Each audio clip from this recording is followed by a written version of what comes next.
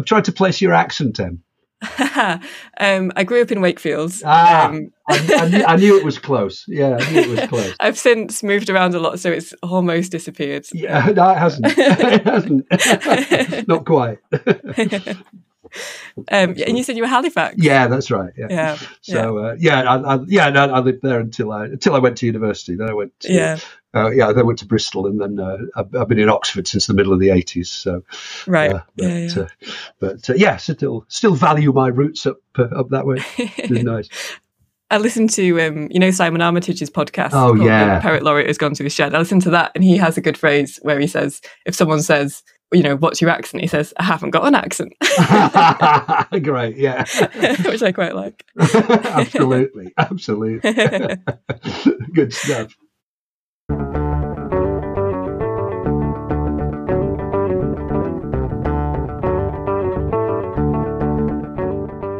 Well, I hope you enjoyed that bit of bonding over being from a similar area. You were listening to me, Emily Anderson, talking to Dr. Stephen Kershaw. And Steve is my guest for this episode of Unfinishing. For those of you who may be listening for the first time, Unfinishing is the podcast about things that are incomplete, abandoned, or not public. Steve is with me today because I heard him on a different podcast, which many of you may know. It's called You're Dead to Me, and it's actually really good. So if you haven't heard it, there is a link in the show notes to the episode that Steve did. Steve was on You're Dead to Me talking about Atlantis, the legendary lost land. And he was explaining how Atlantis first appears in a work known as the Critias Dialogue, which is by the ancient Greek philosopher Plato.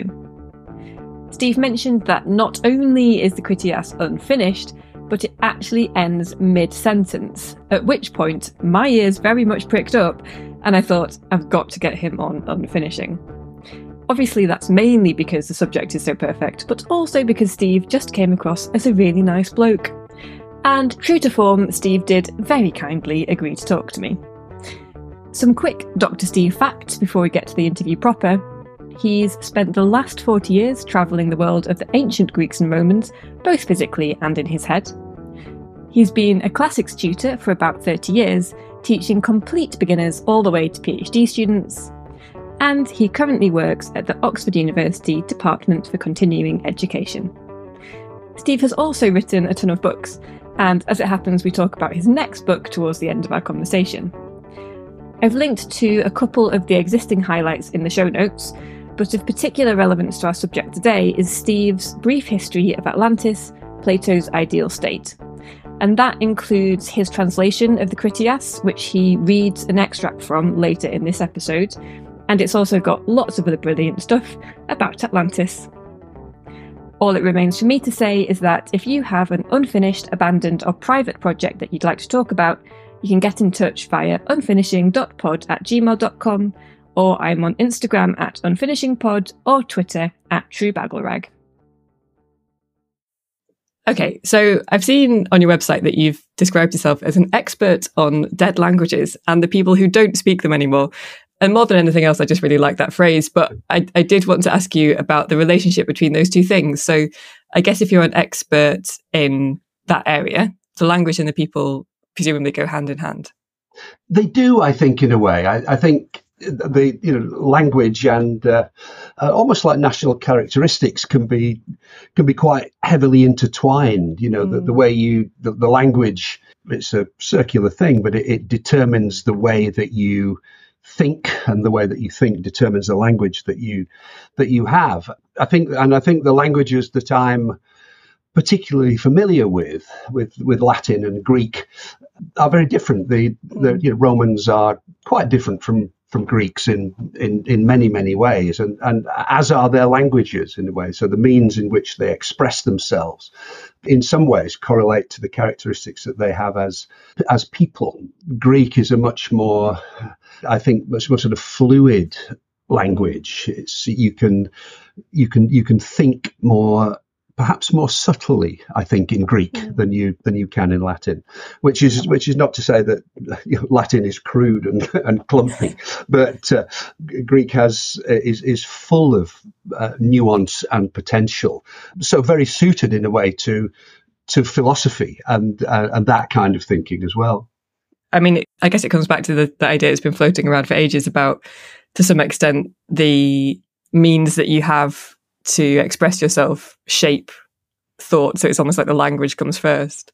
It could be. I mean, I haven't, to be honest, I haven't delved into the into the studies of that. But I think that's why the Greek, certainly the Greek language, allows the people to express themselves and to express, I think, philosophical ideas with great subtlety. But I find that really interesting, to be quite honest.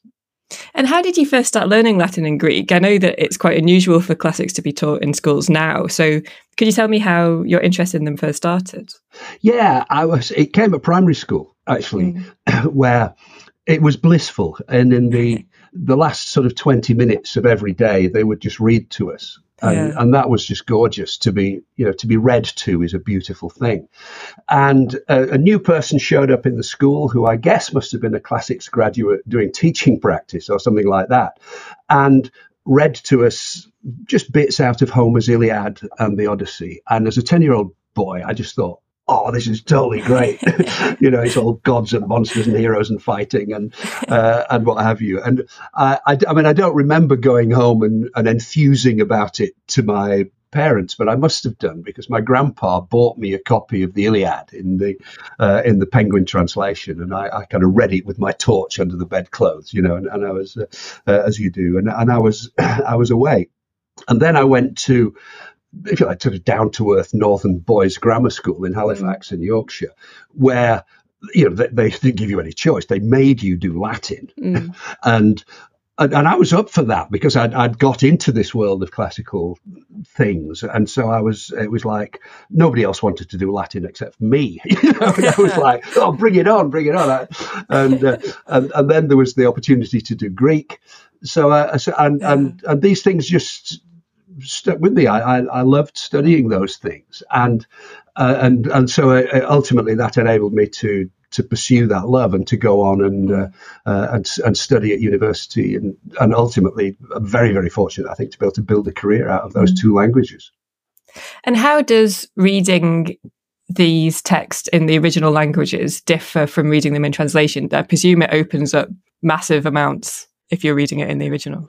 Yes, it does.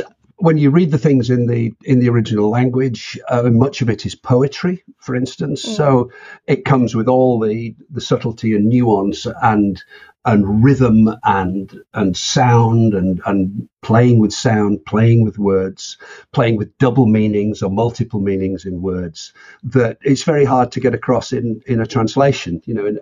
A Greek word may have several different meanings that are all operating at the same time. But if you're producing a translation of it, you can only commit to one.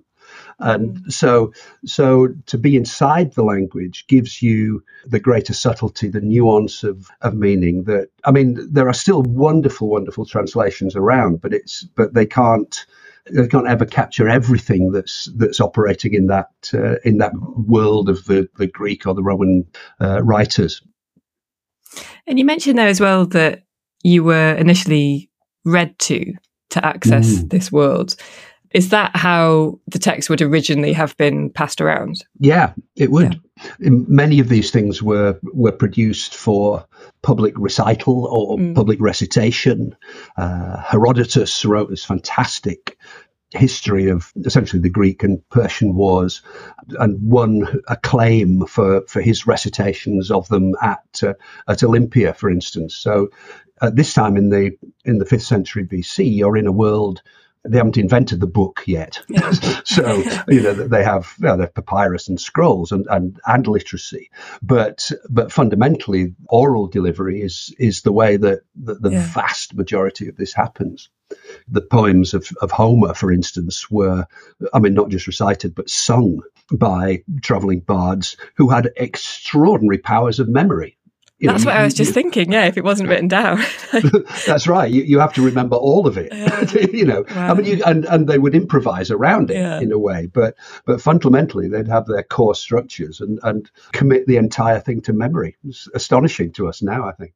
It's a very good party trick. Absolutely. and it kind of was, because, for instance, in Homer's Iliad, it sort of starts off the first book, the first chapter, if you like, sets the scene. And the second chapter is simply a massive catalogue of all the fighters who were in the Trojan War on the Greek and Trojan side.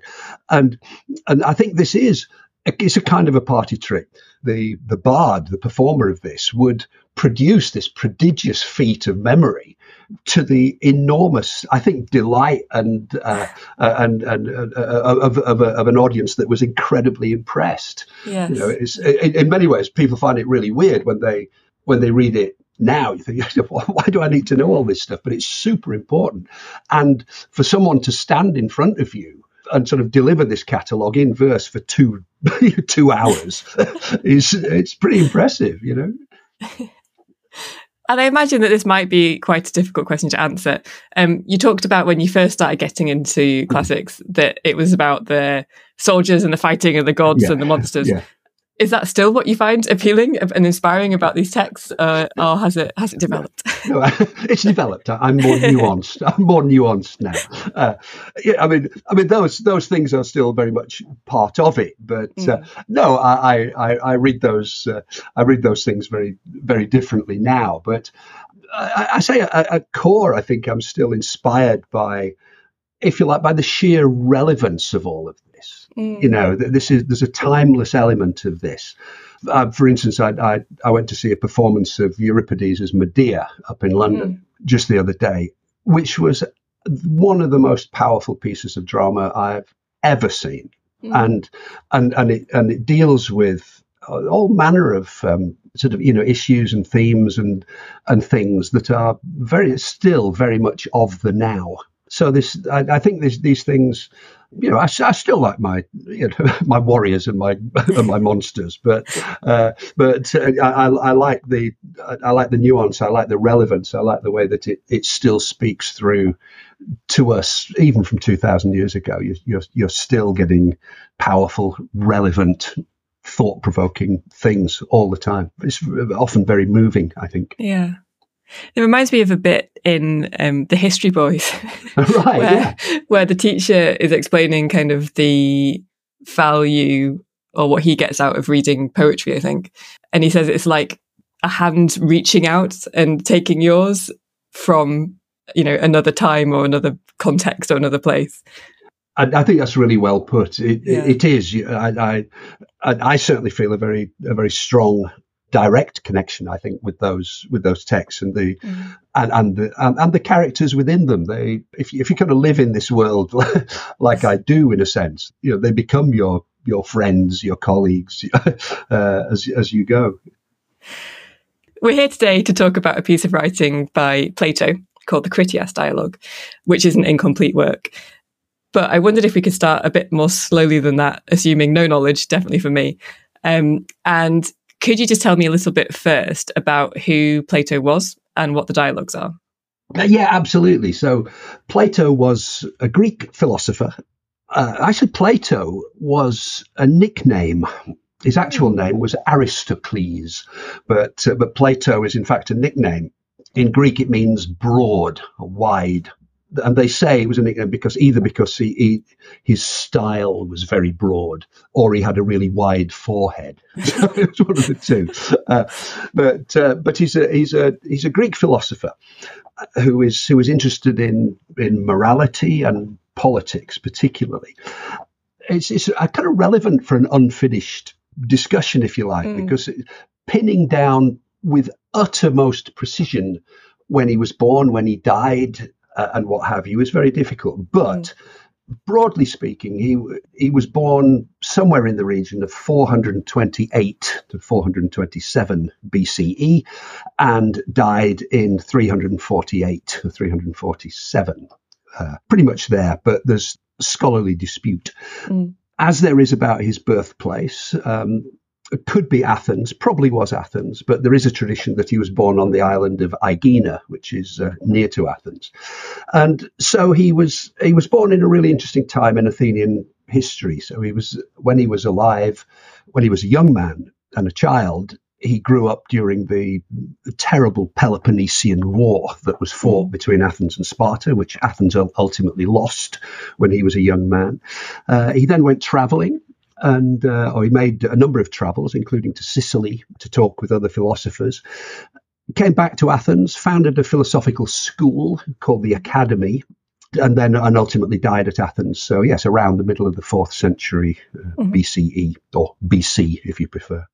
So that's essentially his life, and he's one of the mighty thinkers of the world, if you like. Yeah. And he puts his ideas across, not in sort of great tracts of text, but he presents the ideas in the form of dialogues between different people, which allows him to explore the ideas, I think, so that people can interrupt and ask questions or agree or disagree and make their own statements. So essentially much of his philosophical work is not presented as, oh, I think A, B, C, D, and therefore E. It's, well, let's have a chat about this, or let's think about that. What do you think about this? Well, I kind of disagree. And it's that kind of flavour to his work. So it's a very engaging vehicle, I think, for his thought. It's always a good read. In the course of those dialogues, so he's exploring these different ideas and kind of having discussions about them, does it become clear what his own opinion is over the course of it? Yes, it does. Yes, it does. And it's interesting, again, that he doesn't cast himself in these dialogues either. His main, if you like, vehicle for expressing his ideas is Socrates, who was his teacher. So it's Socrates who is usually the main man who's at the centre of these dialogues, exploring and sort of floating ideas and discussing them with various other characters. And what are we talking here in terms of amount of dialogue produced? Is it lots of text that we still have? Yeah, there are lots. I haven't added them up, but there's plenty. There is a lifetime's work of dialogues. Yes, in which his ideas evolve and change and develop too. But yeah, you're looking at an enormous body of work, really. That's the life's work of a great mind. So going to the Critias specifically, then. Yeah. Could you give me a bit of background on that one and maybe a little bit of a rough outline of what it talks about? Yeah, absolutely. So what happens is the Critias was going to be part of a trilogy of dialogues, but it's only the second one and it's not finished. And what happens, the dramatic setting is that Socrates and a group of people are talking at a festival, which is set, the dramatic setting for this is roughly around the time that Plato himself was born. But Socrates and a man called Timaeus and Critias and Hermocrates, amongst others, are having a chat, and they're talking about the ideal state. And by this time in Plato's work, he's already, if you like, constructed the ideal state in his great work, The Republic. And so what they do is that they start this conversation and they sort of rehearse the ideal state, and they just remind us of what it's like.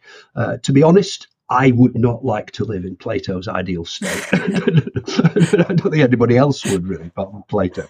But anyway, but the people in the dialogue like it. They think super, okay. and they say, "Do we like it?" And then I said, "Yeah, we really, really, really like it." And then Socrates says, "Lovely, I'm happy with that, but I want to stress test it. I want to see how this state would perform in a time of crisis, particularly in a time of war." And this prompts the character Critias to say, well, that reminds me of, he's already an old man.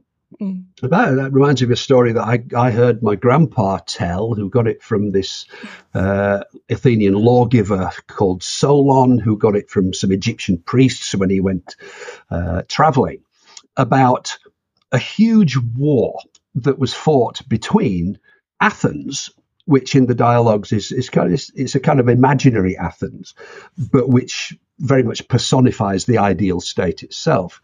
So there was this fantastic, enormous war between Athens and the island of Atlantis, who were, if you like, invaders from outside of Greece. They come from beyond. They come from the Atlantic Ocean on their huge island there. And in this conflict, because the Athenians are the ideal state, and in many ways the people of Atlantis are the anti-ideal state, the Athenians win. The Athenians defeat the Atlanteans. And at that point, Zeus, king of the gods, sinks Atlantis in it's a literally cataclysmic event, because cataclysmos in Greek means a flood. So there's a huge flood, cool. And Atlantis disappears beneath the waves of the Atlantic Ocean, never to be seen or written of again. And actually Athens is destroyed in that similar cataclysm and has to reappear. So that's the basis of the story, and all these guys are amazed at this, not because it's an amazing story, but none of them have ever heard this tale before, which is not surprising because Plato has made it up. but nevertheless, they're amazed that they've never heard this before, yeah. And so they embark on this discussion.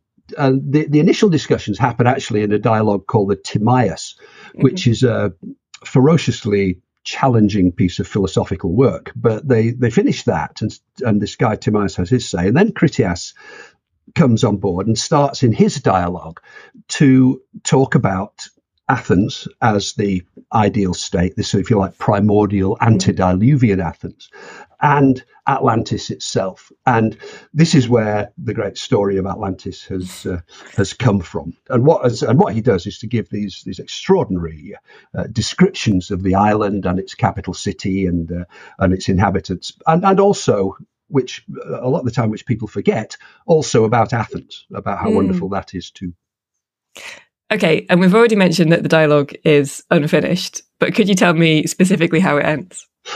Yeah, so it's wondrous. So Critias tells us about Atlantis itself, which is this massive island. It's the size of 2 continents in the Atlantic Ocean, and he describes that it has the most amazing natural resources. The people themselves produce incredible engineering projects of irrigation systems and canals and so on, and they construct, numerous cities on the island. But he describes the capital city, which has a great palace in the middle and built around concentric rings of land and water, and it has all the facilities you could possibly want, and it's connected to the sea, and it's rich and dripping in gold and silver and what have you, and they have all the crops they need, all the natural resources. But these Atlanteans it's not enough. They want more. They are, in fact, not an ideal state. It's an ideal state gone bad. They are essentially far too much is never enough for an Atlantean. Yeah. So they invade Greece. And as I said, they come to grief. They're defeated in this. And it's at this point that we've heard all about the city and its state, and we hear about then the final destruction of it. And this, I'll just give it you, if you like, in my translation. This is how the dialogue ends. Yeah, absolutely. So Zeus is going to tell the gods why he's done this. And it goes like this. Zeus, the god of gods, who reigns according to law and is able to see such things, perceived that a fine race had degenerated into a miserable state and made a decision to discipline them so that they might be brought to their senses and become morally harmonious. So he summoned all the deities to his own most glorious residence, which stands at the center of the cosmos and looks out over everything which participates in creation. And when they had assembled, he said... Oh, that's so incredibly unsatisfying, isn't it? It so is. It just stops, in mid-sentence, and unfinished work in an unfinished sentence. Yeah. So it's a beautiful piece of unfinishedness. So why are we missing the ending? What happened there? That's the big question. I think, there's no evidence at all that Plato wrote any more than that. Right. It just cuts off. There doesn't seem to be any. We're not missing something here. It just stops. It was going to be a trilogy, so we're missing not just half the Critias, but a whole other dialogue as well.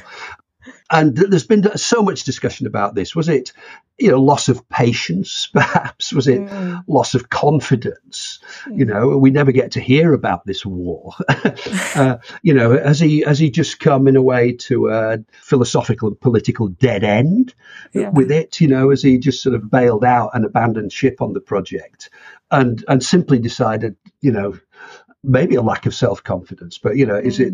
I don't really think this is going anywhere. I just need to write something else that's going to get my ideas across much more clearly. Which, in a sense, he does, because the next work that he produces is another, enormous dialogue called The Laws, in which he sort of explores these ideas. But it's slightly mystifying, to be honest, as to why he simply stops. It's just chopped right off like that, and then and no more. And he never comes back to it. He sort of invents Atlantis, and he never comes back to it. And his star student Aristotle was quite nice. He said, he who created it also destroyed it. It's in that kind of way. So he just sort of almost like sinks Atlantis beneath the waves, and boom, okay, I'm done with that. I'll go somewhere else. So you mentioned there that in his next work he explores some similar ideas. Do we see some of the ideas being recycled, at least in later work? Yes, they do. I mean, as I say, because he has this major interest in the ideal state and how it should be constituted and how it should work and what its social structures should be like. It's something that preoccupies him quite a lot. So he doesn't, if you like, thematically, he's still interested in these political ideas, but it just seems that this prospective trilogy of things is a bit of a dead end for him, I think. Yeah.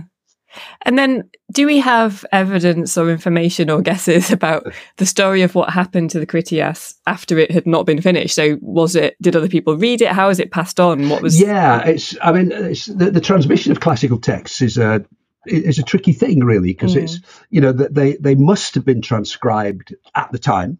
But we have none of those. We don't have Plato's own manuscript. So this is, it's transcribed. It's also performed, but it's transcribed. It's disseminated to libraries and private collections within the ancient world. And they continue to be copied. And as you move into the Roman period, you have libraries all over the Roman Empire. Sort of, if you like, at the fall of the Roman Empire in the West, you still have Byzantium in the East, where there are libraries and a tradition of copying of texts. And so, all of these, they have a very precarious existence. If they can survive to the invention of printing, they're going to be all right. Okay. But many, many, many texts are lost. Yeah. And we know of their existence because other works refer to them. You know what I mean? Right.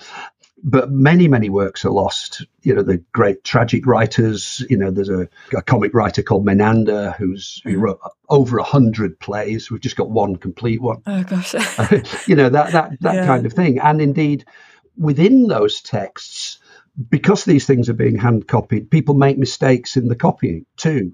So not only are we working with, it's like trying to do a jigsaw where almost all the pieces are missing, and probably half of the pieces come from a different jigsaw anyway, and then half of those are broken.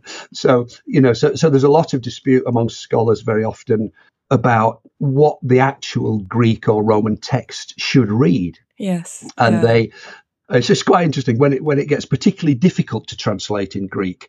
Then all of a sudden, there's all sorts of argument between scholars who want to change it. I think it should be something else. Sure. But so we constantly work sort of in a world of uncertainties, I think, as classicists. And this is brilliant for me because, in comparison, I think to perhaps more modern text, or even things like you mentioned a jigsaw with pieces missing and. A jigsaw with pieces missing would not be as highly valued as a full jigsaw, right? And similarly, I think with perhaps like modern novels. Yeah. So I'm really interested in the fact that it would seem that within the world of classics and their study, that unfinished things or incomplete things or partially missing things are valued much more highly than perhaps they would be in other contexts. I think so, and in a way they have to be because they're all we've got. Yeah. I think of it this way. Actually, I sort of explain it. We were talking about the languages earlier on, and the Greek language has a number of all languages have them, but the Greek language has a number of moods. They're called. Okay. So it has. One is called the indicative, which you use when you state something as a fact. Yeah. You might be lying, but you're presenting it as a fact. It has another mood called the subjunctive, which is about potential and possibilities. If that, then the other.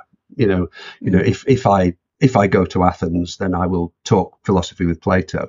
And they have another one that's called the optative, which is even more remote. If in the likelihood that I might go to Athens, I probably won't. But then, on that occasion, I might just talk with Plato for a bit.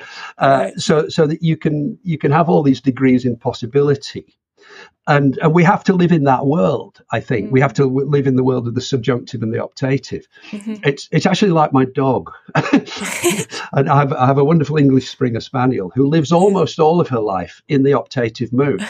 It's like, I want to go for a walk. I might, we might be going for a walk now. It might be supper time. And all the time, I want this to happen. It might happen. It could happen. I'd love it if it did. And then every now and again, actually, I give her supper and we go out for a walk, and she goes into the indicative mood. It's like this is real. This is now. This is good. I'm having this time, but it's only like 2% of her life. The rest of it is spent wanting and wishing. And classicists are like English Springer Spaniels. They're waiting for their suppers and their walks, and just every now and again, the classical world will let them do that. I really hope that's how you explain it to your students, because that's an excellent analogy. I do sometimes. So coming back to the Critias, then, what has been the impact, do you think, of the fact that we're missing the ending? Has it led to, I guess, like, if you live in that world, in that mood, there is a lot of interpretation, guesswork, being free with the text. Does it lend itself to that kind of treatment? It does indeed, yes. I think it's essentially what's happened is that the Atlantis story and the descriptions of Atlantis and the Critias particularly mean, because it's an unfinished work, I think, it means you can do whatever you like with it. Yeah. So people have sort of free reign, really, and have accepted that free reign to take this story and to do with it whatever they wish, really. So it kind of opens this world of possibilities to Plato's texts, to multiple possibilities of understanding, multiple possibilities of misunderstanding as well, I think. And in what ways has it been perhaps misunderstood? Well, it's really interesting, I think, is that partly in a very, very strong drive to find it. Where is this place? Because it's so convincing. And Critias keeps banging on all the way through. He says it's a true story. It really is a true story, and his descriptions of Atlantis are so convincing, very detailed. You can construct the capital city quite easily from his descriptions. So it sent people on a quest of perhaps forgetting why Plato wrote this dialogue in the first place, to go and try and find this mysterious lost island or lost continent, and the quest for that over the centuries has been extraordinary. Plato is a major figure in intellectual history, I think. So his authority is amazing. And one thing that happens, for instance, is that when Europe becomes aware of the existence of the New World through Columbus, then all of a sudden there's a huge problem, because this isn't mentioned in the Bible. How do we deal with this? Well, maybe Plato's Atlantis, that was kind of out there. Could there be, we like Plato, we might be Christians, but we like Plato as well. And, so could we plug Plato's Atlantis into this kind of world and these new discoveries that will perhaps make us feel a little bit more comfortable about these extraordinary new discoveries, particularly as these people that we found on the other side of the Atlantic Ocean are wealthy, quite sophisticated, and so on. So, maybe they're survivors from Atlantis. Yeah. So you get these kind of things. You can manipulate these things in all sorts of different ways, and people do. They really do. And then I guess this is a question about your interpretation of it. What do you think the Critias was trying to convey? Was there a message in particular? Yeah, I think there is, and I think it's this: is that in Plato's own, around the time he was writing this, Athens was starting to become an imperial power again. It was becoming quite aggressive, and I think fundamentally the Critias and the Timaeus before it are warnings to his own people. They're couched in. So that he's not preaching, but he's sort of making these connections. So his Atlantean invaders who come in and get defeated are very, very similar to, for instance, the Persian invaders who invaded Greece at the beginning of the 5th century BC, this time from the east, but they get defeated as well. Athens in its own day had imperial pretensions, had invaded Sicily and been catastrophically defeated as well. So it's essentially, I think he's trying to impart a warning to his own people that these kind of imperialist ventures are ultimately fruitless and self-defeating. And that although these Atlanteans seem to be on the surface, superficially, they're happy, they're rich, they're prosperous and so on. Once you scratch the surface, underneath there's this sort of really nasty imperialist dominating kind of society that Plato is warning against. So he's saying, look, guys, do not be like the inhabitants of Atlantis. If you do, it's not going to work out well. Which is ironic, given that how what you just mentioned about kind of exploration and imperialism and how it tied in with that. Absolutely, I think so. People have, because Atlantis has become in many ways whatever people would like to make of it, and boy, do they make some stuff of it. I read an argument that you could look at Plato's account of Atlantis as being a little bit like a historical novel, but that without that familiarity with the genre, such as a historical novel, people took it seriously or interpreted it to be literally true. And I just kind of wanted to ask you what you thought about that argument, or what you thought about why it has been interpreted as literal. I think there's much of value in that, to be honest. It's because, as I say, it's presented as a historical thing, and as I said, Critias keeps saying, "Guys, I'm telling you it's a true story." This, but this is what the Greeks do. They a lot of the time they write their fiction in a historical setting, and I think so. In a sense, it is like a historical novel, and readers of historical novels value historical veracity as well. That they want the details to be perfect from their authors, and Plato is like this. So he presents you. So does Homer in the Iliad, the Trojan War, deeply convincing in the way it's presented, and so is this. So it's absolutely here he is presenting you with, in a sense, a historical novel, if you like. It's the details are there and perfect, but and I think what he's doing is he's creating a fiction in order to tell truths. Yeah, I think that's really interesting too. Yeah. So he says that I can invent lies, but within these lies are embedded truths that I want to impart. Interesting. And I don't usually like telling lies, but I'm comfortable with telling lies if there's a positive spin-off. I'm happy to create falsehood in order to impart truth, and I think that's what he's doing here too. And that's interesting word choice, like lies and falsehood, whereas we would say like fiction. Yes, it's that might be a translation thing, actually, because you sometimes find different translations of his. The word he uses a lot in Greek is pseudos, as in pseudo in English, and different translators will translate that as falsehood or lies. So it's the Greek word encompasses a number of those different different meanings, if you like. It's so I can say something that is not literally true. It's pseudos, but it has truth and value embedded within it. Yeah. And you mentioned as well this repeated assertion that turns up in the text that it's a true story. Yeah. Could that be kind of a sly joke? I think it is. It's it's Critias doth protest too much. Methinks. Exactly. It's that kind of thing.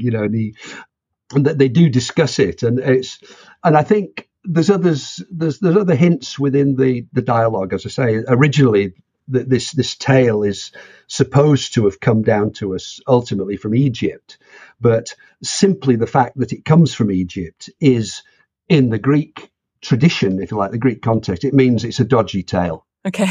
Right. So Egyptian tales, Phoenician tales as well. The Phoenicians are notorious liars, and so on. So these kind of, if you like, tales of alien peoples are of their very nature, dodgy, false, tricky. So there were clues in there. I think so. Yeah. And I have to ask you, just because this is a podcast about unfinished things, and most people do have their own unfinished things, do you have your own unfinished projects, books? I know you're also a musician, that kind of thing. Yes, inevitably. I think sometimes I perhaps like to think of them as work in progress rather than unfinished projects. But yes, I always. I mean, I have.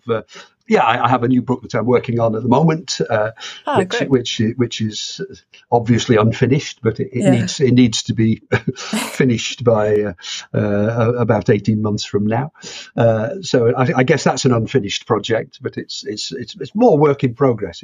I have a deadline, so hopefully it will be finished.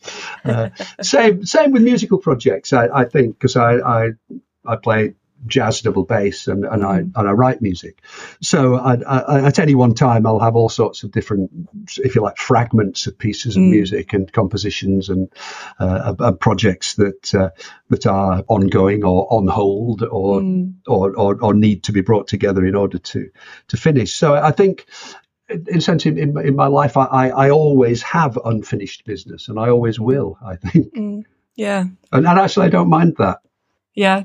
Do you still see them as, if you were to abandon a project, do you think you'd still see that as a kind of a valuable thing? I think so.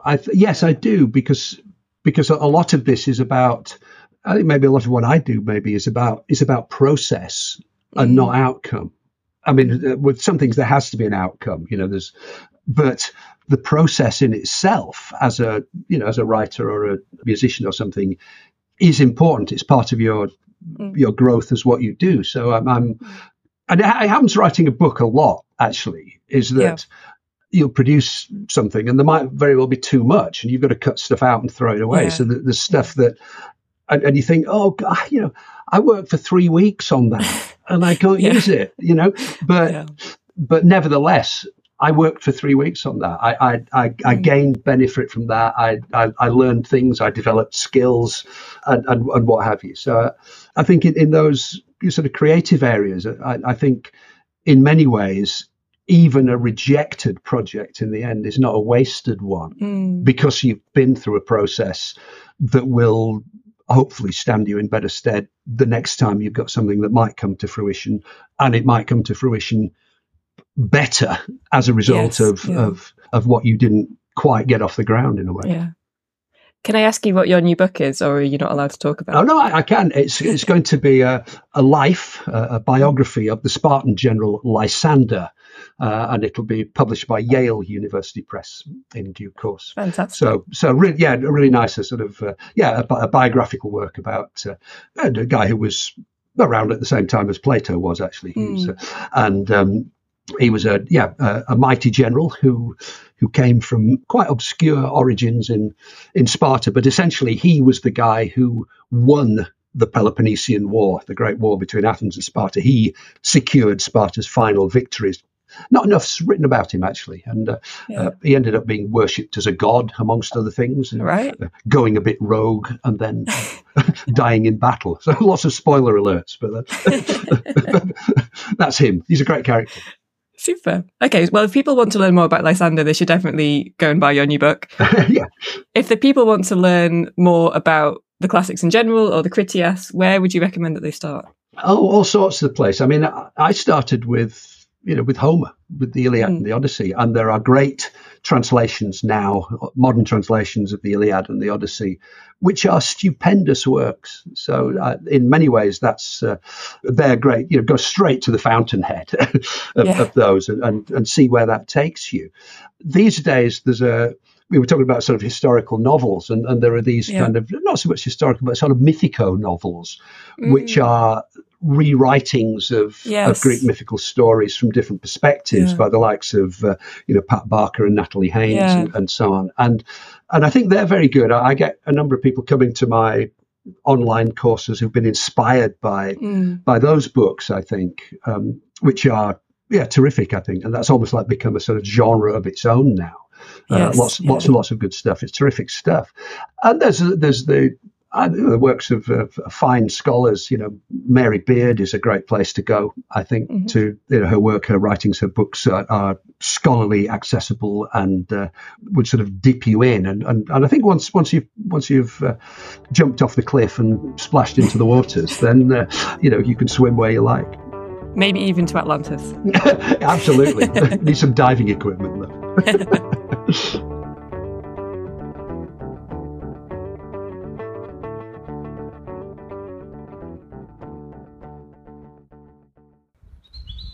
Well, there you have it. An absolutely fascinating insight from Steve, I thought. So thank you very much to him for that. As you can probably tell from the recording, I really, really enjoyed the conversation. I actually came away from it so buzzing that it took me several hours and a trip to a favourite cafe to calm down. I've never properly explored classical literature or philosophy, but I think I might do now. And aside from anything else, I love it that someone like Plato abandoned a piece of work, as well as just the mystery of having so little idea why he made that decision. I also really enjoyed Steve's explanation of the different moods in the Greek language. I'll certainly be thinking more about the optative and trying to spot maybe in life in general when it's good to be like a spaniel.